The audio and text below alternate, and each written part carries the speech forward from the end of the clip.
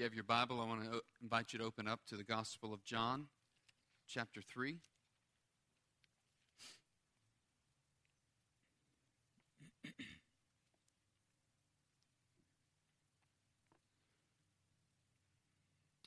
Let us pray. Father, as we come to this moment in the service which is all about you, we've come and we have sung with our own lips and praised your name and glorified you. And God, we are ready and willing. Let that be our prayer, God, that it's our confession this morning. We are ready and willing to hear and to heed your word. And oh, Father, we ask you this morning by your Holy Spirit's presence that you would meet us each where we are. And God, that you would work in our hearts and our minds today and cause us to long more deeply for you. God, that you would shape and fashion even within us our wills, that they would match your will and be surrendered to your will. And God, that you would lead us in all truth and open our eyes, Lord, to see the wonderful truth and to comprehend the wonderful truth of your word, perhaps in a fresh way today, perhaps for the first time. We ask you, Lord Jesus, that you would minister this morning in this place and that you would receive the glory and the honor and the praise that is due your name. It's in Christ's name we pray. Amen. If you find your place in John chapter 3, verse 22, say amen.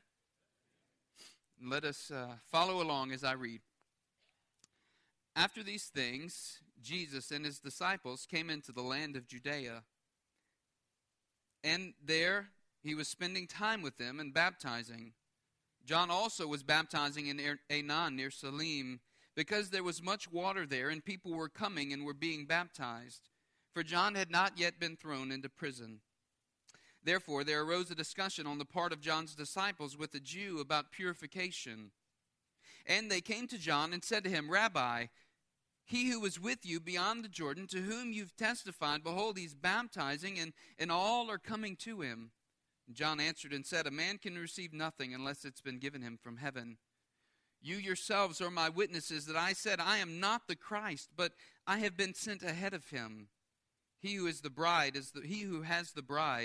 is the bridegroom, but the friend of the bridegroom who stands and hears him rejoices greatly because of the bridegroom's voice. So this joy of mine has been made full. He must increase, but I must decrease. He who comes from above is above all, and he who is of the earth is from the earth and speaks of the earth. He who comes from heaven is above all. What he has seen and heard, of that he testifies, and no one receives his testimony. He who has received his testimony has set his seal to this, that God is true. For he whom God has sent speaks the words of God, for he gives the Spirit without measure. The Father loves the Son and has given all things into his hand. And he who believes in the Son has eternal life, but he who does not obey the Son will not see life, but the wrath of God abides on him. In John chapter 3, we see the last testimony of Nicodemus in the Gospel of John. We see it here. But I want to ask you a question as we begin to look at this passage this morning, and that is, what do you delight in? What is it in your life that brings you great delight, that brings you great joy?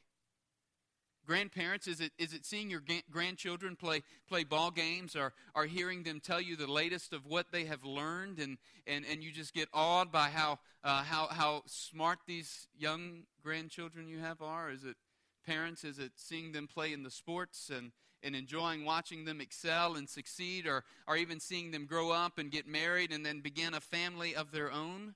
Parents, what is it that brings you great delight and great joy in life? Is it spending time with your kids and seeing them grow in understanding and knowledge of God's Word, perhaps? Or is it your spouse, husband, wife? You have great delight in spending time and just being with them, with that person, knowing that person more intimately and growing older with your spouse. What is it that brings you great joy in life? I think we're clued in here in John chapter 3 what brings John the Baptist great joy in life. And what brings John the Baptist great joy in life, it is being centered in God's will and knowing that what he is doing is accomplishing what God has called him to accomplish. And so the text that we're looking at this morning, the title of the sermon is Learning to Delight in Surrendering to God. And I think that's exactly what John the Baptist has done in his life. He is delighting in surrendering to God in his life. He is delighting in surrendering everything that he has, everything that he's about. He's delighting to surrendering it to God. In fact, in John chapter 33, verse 30 here, it's that line that is so humbling yet so wonderful where he says, "He must increase and I must decrease." What a tremendous word coming off the lips of John the Baptist. He must increase and I must decrease. As I began studying this passage this Sunday, I immediately had the question out of verse 22. It says, "After these things, Jesus and his disciples came into the land of Judea, and there he was spending time with them and baptizing." It seems to be a little unclear, and I began asking the question, was Jesus baptizing here or not? And so I began searching that out. I realized that no, he certainly wasn't baptizing, but what Jesus was doing was he was baptizing through his disciples. And we see that in chapter 4, verses 1 and 2, if you just kind of skip forward a little bit. "Therefore, when the Lord knew the Pharisees had heard that Jesus was making and baptizing more disciples than John," parentheses, "although Jesus himself was not baptizing, but his disciples were," it answers the question for us as we look and ask, why does it say or seem to indicate that Jesus was baptizing? And certainly Jesus wasn't baptizing here. But I think what we see, this is a transition between John's baptism and Christian baptism. It's not Christian baptism as we have seen this morning. But this is a transition between John and Christian baptism. Jesus baptized with water through his disciples in order to point to the spiritual cleansing that was needed as John was doing. And this spiritual cleansing, we know by the end of the gospel, will be brought about by the blood and the Spirit of Christ, the blood of Christ being poured out and the Spirit of Christ being sent down from heaven. One commentator in his commentary, William Hendrickson, he says that this teaches us that Jesus, by baptizing through his disciples, manifests himself as being greater than John the Baptist, which fits with verse 30 off the lips of John, that he must increase and I must decrease. Verse 24, though, offers us a little bit more of the background. It tells us in verse 23, John was also baptizing in a region that was north of where Jesus and his disciples were. And verse 24 says John had not yet been thrown into prison, which is indicative that there's some ministry happening in the life of John the Baptist and in the life while Jesus, or this ministry that's going on while Jesus is baptizing, that John the Baptist also is baptizing. In the Synoptics, we have a little bit of a different understanding as we read through the Synoptics. And so what John is telling us is that these events are recorded from an earlier time of ministry and with Jesus and his disciples. But in verse 25, we get to the issue at hand. And the issue at hand is there arose a discussion on part of John's disciples with a Jew about purification. There was a struggle by John's disciples when they see Jesus baptizing. And so the first thing I want us to see this morning in this text is that there is a joyful freedom in a life submitted to the sovereignty of God. There is a joyful freedom in the life submitted to the sovereignty of God. And I think John the Baptist shows us that, especially as we see him delighting and responding to his disciples when they come to him. In verse 25, he says, therefore, this discussion arose. In verse 26, after these disciples hear this discussion with the Jews about purification, they come back to John. And when they come to him, they said, Rabbi, he was with you beyond the Jordan, to whom you've testified. Behold, he's baptizing, and all are coming to him. We begin to see the competitive spirit that was existent among the disciples of John.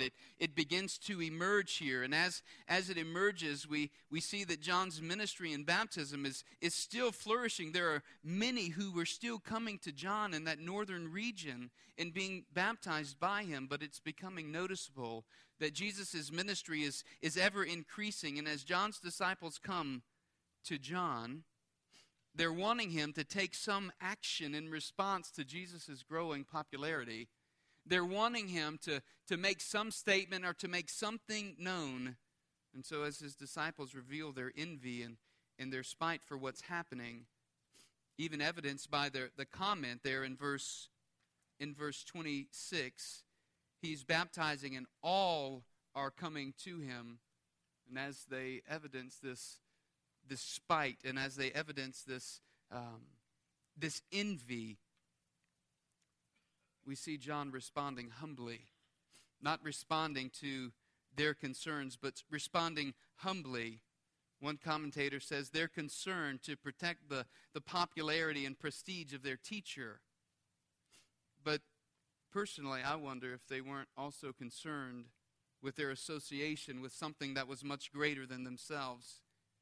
We've already noted in the Gospel of John that man has a desire, an inward desire for those things which are sensational, and to be grouped together with those things that are sensational and attracted to those. And so we've seen this scenario play out in the history of the church in various ways. And what always amazes me, it amazes me how we can become so blinded by current events that we miss the big picture. We miss the big picture of what's going on. Like John's disciples here, he's been proclaiming and pointing to Jesus Christ as the one whom God is sending. He has been pointing all of the people that's come to him. He's been pointing them to Christ. He's been telling the disciples, look and see this one. Look and see Christ. And yet they miss the big picture of what John's ministry is all about, and they get caught up in these current events that are going on. I suppose that's why the expression hindsight's 20/20 is such a popular expression. We see this in our own lives. We tend to look back and see how we could have done that a little bit better. We could have been more faithful. We missed hearing from God on this specific issue or on that specific issue when we made a decision. I think we all can identify with John the Baptist's disciples here.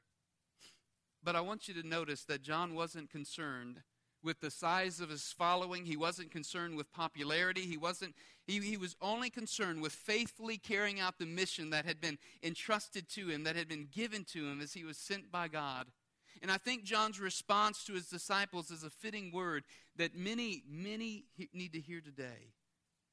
So often, the health of the church is determined by the size, by how many people are attending or how many people are going, the numbers. But instead, the church ought to be measured, the health of the church ought to be measured by the mission and carrying out the mission that God has called us to. It's not about the numbers for John the Baptist. What it's about for John the Baptist is, am I being faithful in what God has called me to do? And you know the next question for us, it's to consider, are we being faithful? Christian believer, are you being faithful in what God has called you or is calling you to do? Are you being faithful in using those spiritual gifts that God has invested in you to serve the kingdom of God? How are you being faithful? How are we being faithful with the gifts that God has entrusted to us? How are we faithfully serving Him? And so I think what we see is when we are experiencing the joyful freedom of a life submitted to the sovereignty of God, we will, like John, recognize God's mercy and grace, that He even includes us in His plan. We will recognize when we're living in this liberation, in the freedom, in the joyful freedom of our lives being submitted to God and His plan, we will recognize God's mercy and His grace in our life, that He even includes us in His plan. Look in verse 27. John answered and said, "A man can receive nothing unless it's given him from heaven." You see, John knows the blessing that he has received, or that any blessings, rather, that he has received, and any popularity that he might have, or any platform that he's been given, it's only because the Lord has sovereignly orchestrated it in his life, and only because the Lord has given it to him. This is the realization of John the Baptist, as he says, realizing that he had been sent by God to do this very specific work. And I want to challenge us that we must be careful not to look past the platform that God has given each of us in serving Him. Not to look past where God has placed us individually in our respective roles at work, or in our families, or the things that God has called us to do. Not to look past those, but simply to focus on them and to see what God is desiring to do through us, and to recognize God's mercy and grace that's been extended to us as He's wanting and desiring to include us in His plan. I'm sure you're familiar with the old study, or maybe you're not, but Henry Blackaby had an old study, Experiencing God, and the key principle in that study was look around, find out where God's working, and join Him in that work. And this is exactly what God is calling us to do in our lives. See where God's at work, and recognize the grace and the mercy of God in our lives, that He would use us to be employed in the service of His kingdom, to engage others for the sake of God's kingdom. A mentor told a good friend of mine one time he was discontented in his present circumstances, and he was considering a big change in his life. And the mentor told him, he said, the reason the grass looks greener on the other side is because it's usually on top of a septic tank. You know, if we're not careful, things can always look better over there. Things can always look better. We can always get attracted to something that is not God's design nor desire. Like John the Baptist's disciples, being distracted by those things which are worldly, and those things, those standards by which the world places for that which is important. And so for John the Baptist's disciples, they were concerned about this popularity, and they were concerned about all these other things. And John simply states, a man can do nothing unless it's been given him from God. He can receive nothing unless it's been given him from God. John's response was one of great humility. And he shows us the true meaning of contentment in life. John celebrates, and he knows that God's sovereign over his life, and He's called him to serve in a unique and specific way. So why should he be upset? Why should John the Baptist at this point in his life doubt the sovereign Lord? He knows God's plans are much bigger than him, yet in His mercy and in His grace, He saw fit to use this one name, John the Baptist, as the forerunner of Christ. There's no room for envy and pride or self-adulation or even for disappointment. Instead, just the opposite. It calls for rejoicing and God-focused worship, as we'll see in a moment when John says, listen, the bridegroom has come, my joy is complete. My joy is complete. It's not about us, you see, it's about God.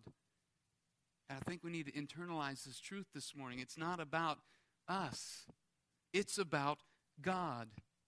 Because when we think deeply on the reality that God has graciously and mercifully extended His hand to us and given us of His Spirit, then we realize that in doing so, He's equipped us with gifts of the Spirit for carrying out His work in the kingdom, those works which he has prepared beforehand, that we would walk in them. Ephesians chapter 2, verse 10. And so John knows this truth. God doesn't owe him anything.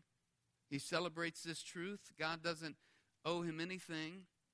And we need to recognize this truth as well, that God doesn't owe us anything, but graciously and mercifully he has come and he has called us out of darkness into light.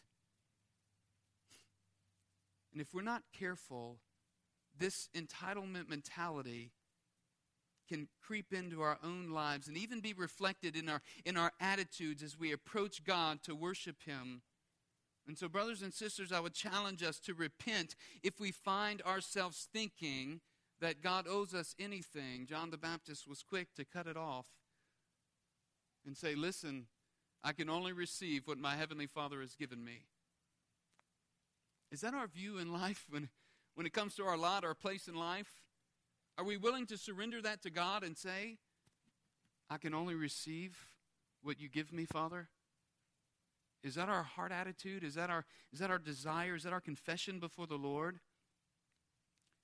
When we're experiencing the joyful freedom of a life submitted to the sovereignty of God, we will, like John, secondly, embrace the gifts and calling of God as our life's mission. We will embrace the gifts and calling of God as our life's mission. In verses 27 and 28, continuing through 27 and verse 28, you yourselves are my witnesses that I said, I am not the Christ, but I've been sent ahead of him. What more can John say? He's been preaching. He's been preaching, repent, for the kingdom of God is at hand. And he's been saying, I'm not worthy to untie the thong of his sandal. And he's been pointing others to Jesus, saying, behold, the Lamb of God. See him. He's the one who takes away the sin of the world. And he's been saying, I am not the Christ. And quoting from the prophet Isaiah, saying, I'm the voice of the one crying in the wilderness, make straight the way of the Lord. See, John has embraced the call of God in his life's mission. He has prepared the way for Christ, the Messiah. And John lived his calling well. He was a faithful witness to use his God-given gifts to serve in preparation for the coming of Christ. And not to serve his own fame or his own glory, but he used his gifts to serve Christ and to serve the fame of Christ and the glory of God. The question I would ask us this morning is to consider, how has God gifted us? Believer, how has God gifted you? With what gift has God equipped you to be serving in his body, in the church? Do we use our gifts to promote the glory of God, the glory of Christ? Or are we using our gifts to promote the glory of self, to serve the God of self? God's design and desire in our lives is not that we would use these God-given gifts to promote our own kingdom, but to promote his kingdom. Do we take credit for the blessings and the gifts of God in our lives? Or do we use these blessings and gifts as resources for the spreading of the kingdom of God, for the accomplishing of the work of God? When we're experiencing the joyful freedom of a life submitted to the sovereignty of God, we will, like John. This thing is giving me fits this morning. I'm sorry, y'all. We will, like John, joyfully delight in knowing that we are serving God's redemptive plan. When we are joyful, when we're experiencing the joyful freedom of a life submitted to the sovereignty of God, we will joyfully delight in knowing we are serving God's redemptive plan. The illustration of the friend and the bridegroom clues us into John's view of himself and his role in announcing the arrival of Messiah. In verses 29 and 30, he says, he who has the bride is the bridegroom. But the friend of the bridegroom who stands and hears him rejoices greatly because of the bridegroom's voice. So this joy of mine has been made full. You see the joy there? His joy has been made full. You see, the friend of the bridegroom wasn't an ordinary groomsman. He was similar in some ways to the best man of our day, but his role was to make preparations for the bride to come and to meet the bridegroom. On that day, the friend would go to the bride's house and would escort the bride to the bridegroom's chamber and wait outside to hear the joyful voice of the bridegroom as he received his bride. Brokard, in his commentary, speaking of these customs, says the friend of the bridegroom was able to certify to the wedding guest that the consummation of the marriage had taken place and the joyous festivities could continue. Like the friend of the bridegroom, John finds his greatest joy complete in announcing the consummation of God's plan. And that's what's happening. That's what this illustration is showing us here. John saying, this was the mission that God has called me to. This is why I have come. I've come to prepare the way of the Lord. I've come to prepare the way for Christ.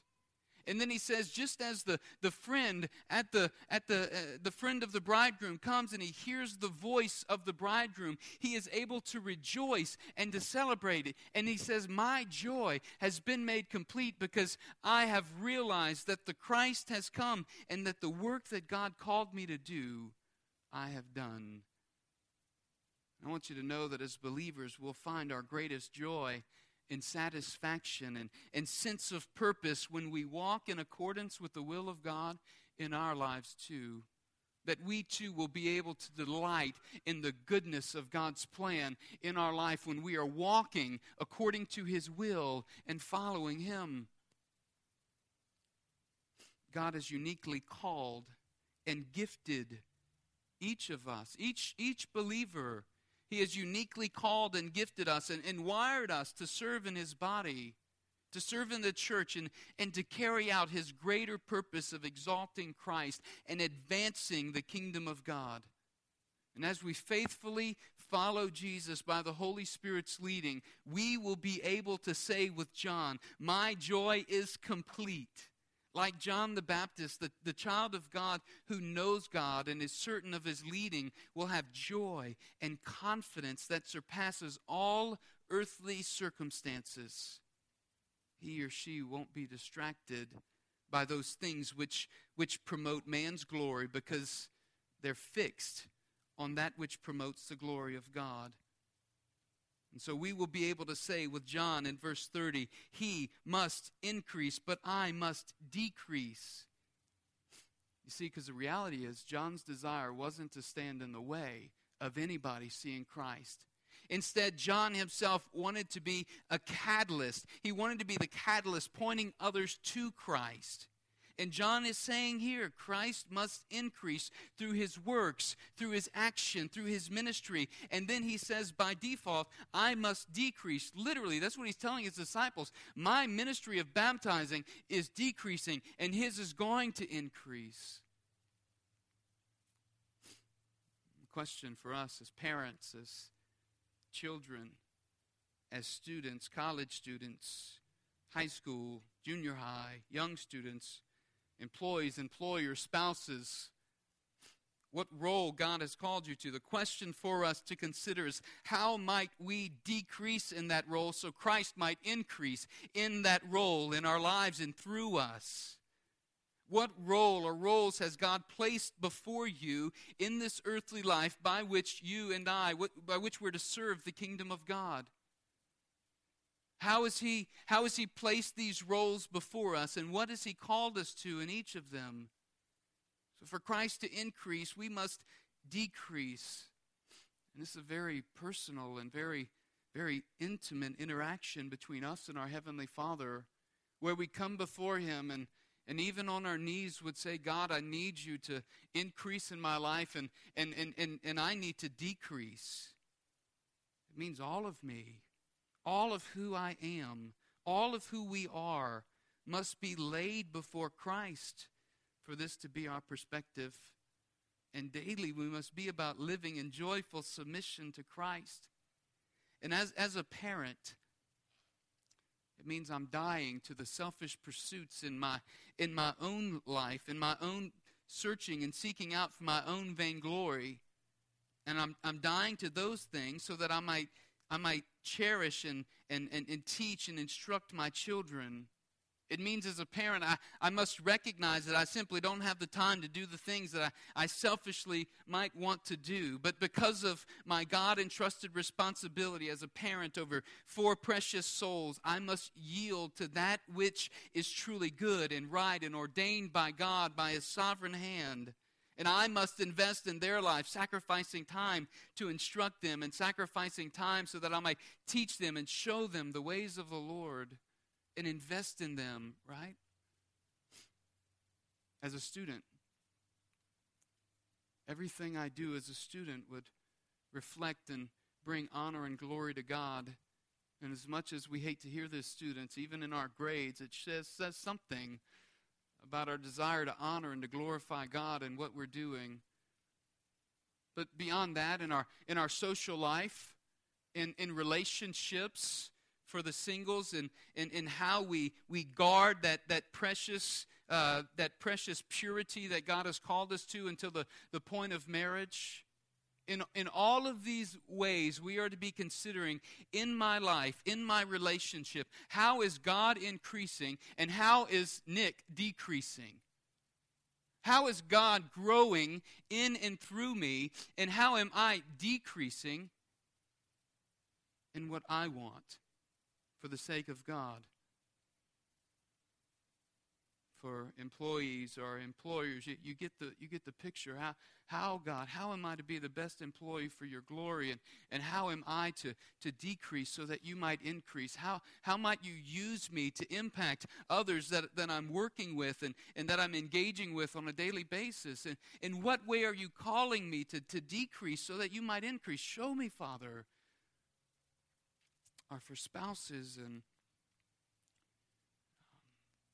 wanting to live out this biblical model of what it looks like as a husband to let Christ increase in my life and me decrease. So it's not about what I want. It's not about what Nick wants, but it's about serving my bride as Christ serves and loves the church. That's what it's about.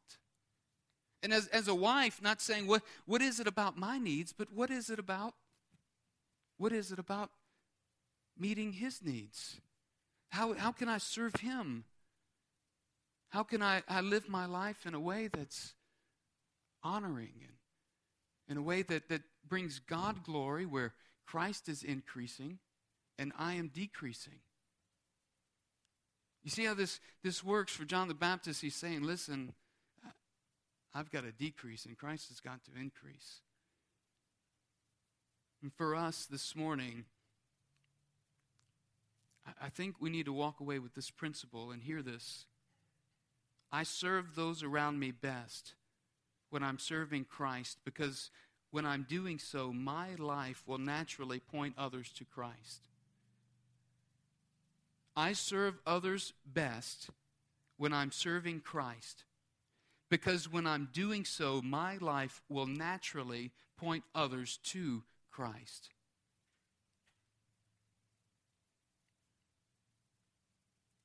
The second point, the main point that I want us to see this morning, is believing Jesus' testimony is eternally significant. We've seen how this fleshes out in John the Baptist's life. We've seen how John the Baptist is wanting to point others to Christ, to be that catalyst to point others to Christ. He's having joy and deriving joy in living and fulfilling God's work and God's plan through him. And he has his greatest sense of joy in doing that, so much so that he could say, as the bride and the bridegroom interact, he could say, my joy is complete. But then we see in verse 32, believing Jesus, or verse 31, believing Jesus' testimony is eternally significant. First, that the reason it's eternally significant is because I think first the text indicates that Jesus speaks the words of God. This is why it's eternally significant. Because Jesus speaks the words of God. He who comes from above is above all. He who is of the earth is from the earth and speaks of the earth. He who comes from heaven is above all. Verse 32, what he has seen and heard, of that he testifies, and no one receives his testimony. In verse 34, for he whom God has sent speaks the words of God, for he gives the Spirit without measure. Jesus came from above, and because he is from heaven, he is higher than all. And so the question, why then believe his testimony? And I think first we believe his testimony because as one who is from heaven, he is the one who speaks the word of God completely and fully. Christ is the one who speaks the word of God completely and fully. Every word Christ speaks is a word from God because he's of heaven. He is from heaven. He is the sent one. The sent one here in verse 34, for he whom God has sent speaks the words of God, is referring to Jesus, not referring to John the Baptist. In other words, God the Father has given the Son pure and total, complete fullness of the Spirit. Literally, in verse 34 there it says he has given the Spirit without measure. Meaning that he is unlike any other prophet who has received a measure of the Spirit in order to prophesy or speak God's word. But because of Christ's perfection and because of his holiness, he knows and lives in unhindered fellowship with the Holy Spirit. This is what verse 34 is showing us. That's why in John 8:28, later in the Gospel of John, Jesus would say to them, When you've lifted up the Son of Man, then you will know that I am he, and that I do nothing on my own authority. But speak just as the Father taught me. And he who sent me is with me. He has not left me alone, for I always do the things that are pleasing to him. In other words, John was an imperfect vessel used by God to proclaim the entrance of the King, the Son of Man, Jesus Christ. But John was of the earth, and Christ is seen as the one who is exalted, who is above. He is of heaven. And it's Christ who is the revealer of God's salvation for man. Verse 32, what he has seen and heard, of that he testifies, and no one receives his testimony. That is, he possesses divine wisdom, and through his testimony, as the Word and as the light, he both speaks and he reflects the truth of God. But John says no one receives his testimony. John doesn't literally here mean that nobody receives his testimony, but this is an example of John using hyperbole in order to exaggerate the reality that the masses do not receive the testimony of God. Many will hear, but few will receive. And it's the same today. Many will hear, but many will reject. Many will reject the Lord's testimony. And Jesus, being eternal and coming from above, testifies of this heavenly truth and the eternal reality that he has come down from heaven, walked the earth, and provided a way of salvation for men to live eternally in the presence of God. The second reason we should believe the testimony of Christ is because Scripture here, and here it tells us that Jesus holds all authority in verse 35. Jesus holds all authority. The Father loves the Son and has given all things into his hand. All things here is comprehensive. It's a comprehensive statement. Everything has been given into the hand of God, of Jesus. All things. In other words, there is nothing that has been held back or kept from Christ. Matthew 28:18, all authority has been given to me in heaven and on earth. And then he says, therefore, go and make disciples of all nations, baptizing them In the name of the Father, and the Son, and the Holy Spirit, and lo, I am with you always, even to the end of the age, right? All authority has been given to me, Jesus says, both in heaven and on earth. Nothing has been withheld. Colossians 1:16, for by him all things were created in heaven and on earth, visible and invisible, whether thrones or dominions or rulers or authorities. All things were created through him and for him, and he is before all things. And listen, in him all things hold together. He has been given authority.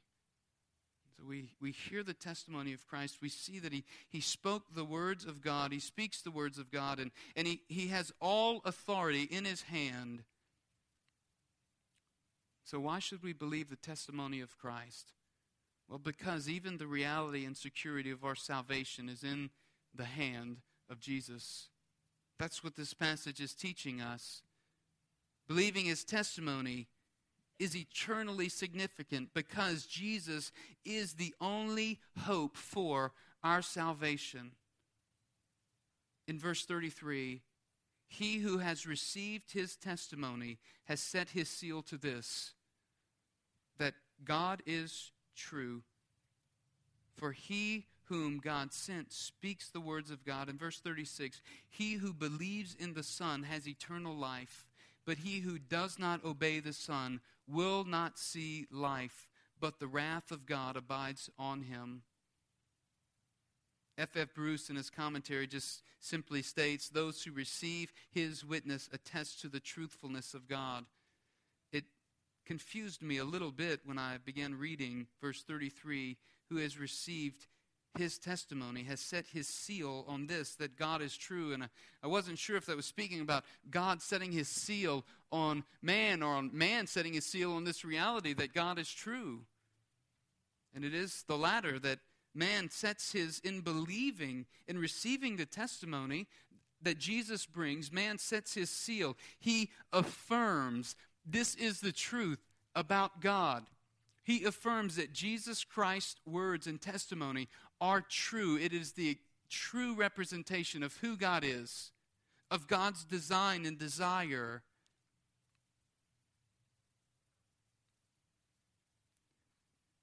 And so what he's saying is whoever receives this testimony of Jesus, she certifies that their belief in God is certain, that God is true. This language captures the idea of a signet ring, which was used by individuals to certify their approval or their acceptance of something, usually something such as a document. But what John is saying here is that if Jesus is from above and speaks only the words of the Father and has been given the Holy Spirit without measure, and the things which Christ reveals are those things which are from heaven, that which he alone has seen and he has heard, then he is the one who possesses divine wisdom from above, and he reveals the Father to us. The truth of God is this: this is my beloved Son, in whom I am well pleased. The truth of God is this: the Word became flesh and dwelt among us. The truth of God is this: that Christ would hang upon a cross, and he would suffer the penalty of God's wrath, taking sin of man upon himself so that he might put sin to death and then resurrect to new life and ascend to the Father. This is the truth of God through Christ. So the question is, why should we believe the testimony of Jesus?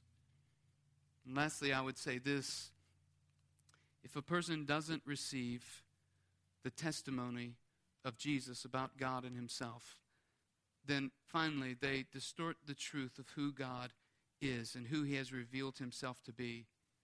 And consequently, this person doesn't truly worship the God of heaven, the God of Scripture.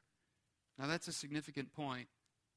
So significant that Jesus makes this point in chapter 4, verse 22, in his interaction with the woman at the well, when he says to her, "You worship what you do not know. We worship what we know, for salvation is from the Jews. But the hour is coming and is now here when true worshipers will worship the Father in spirit and truth. For the Father is seeking such people who worship him. God is spirit, and those who worship him must worship in spirit and truth. Why do we believe the testimony of Jesus?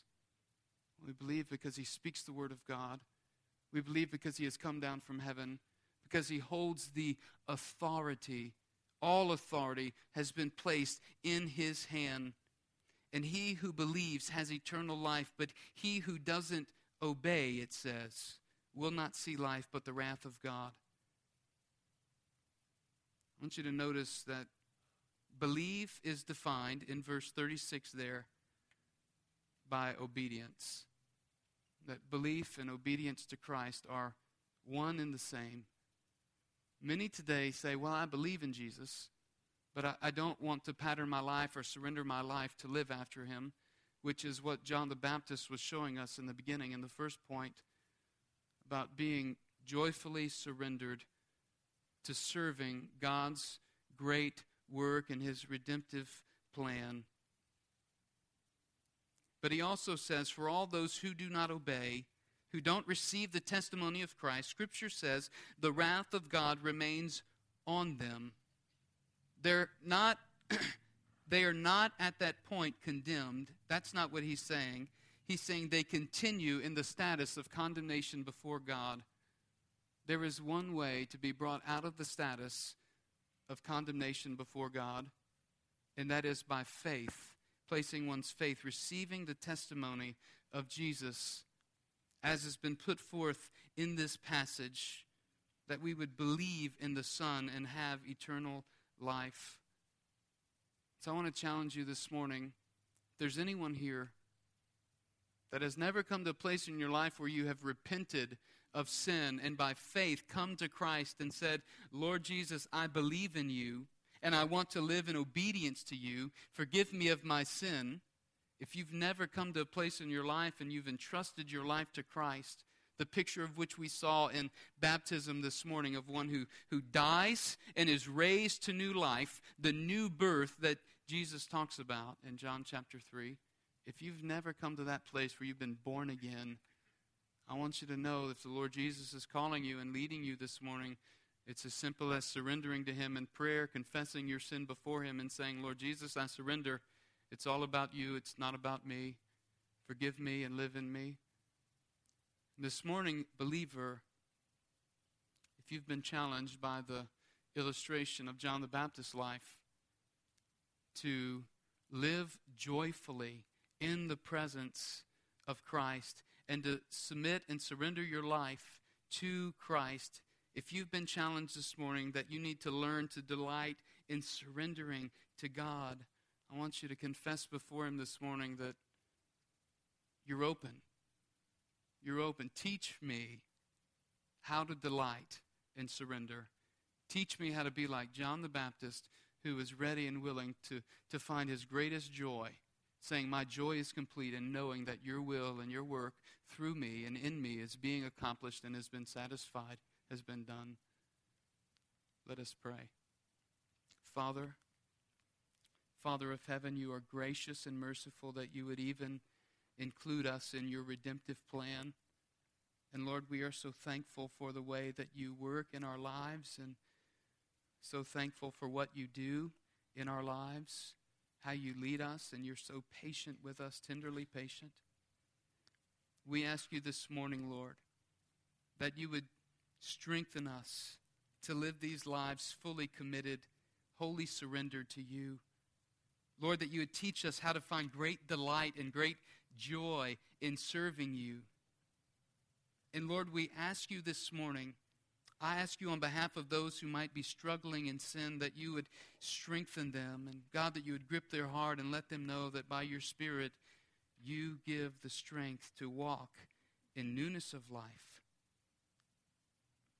Lord, if there be anybody here this morning who is coming to you for the very first time, seeking to be born again, we want to rejoice with them as the angels in heaven rejoice. We want to praise you on that account, Lord. So we pray that you give them strength today as well to follow you, to surrender to you, It's in Christ's name we pray. Amen. Would you stand this morning?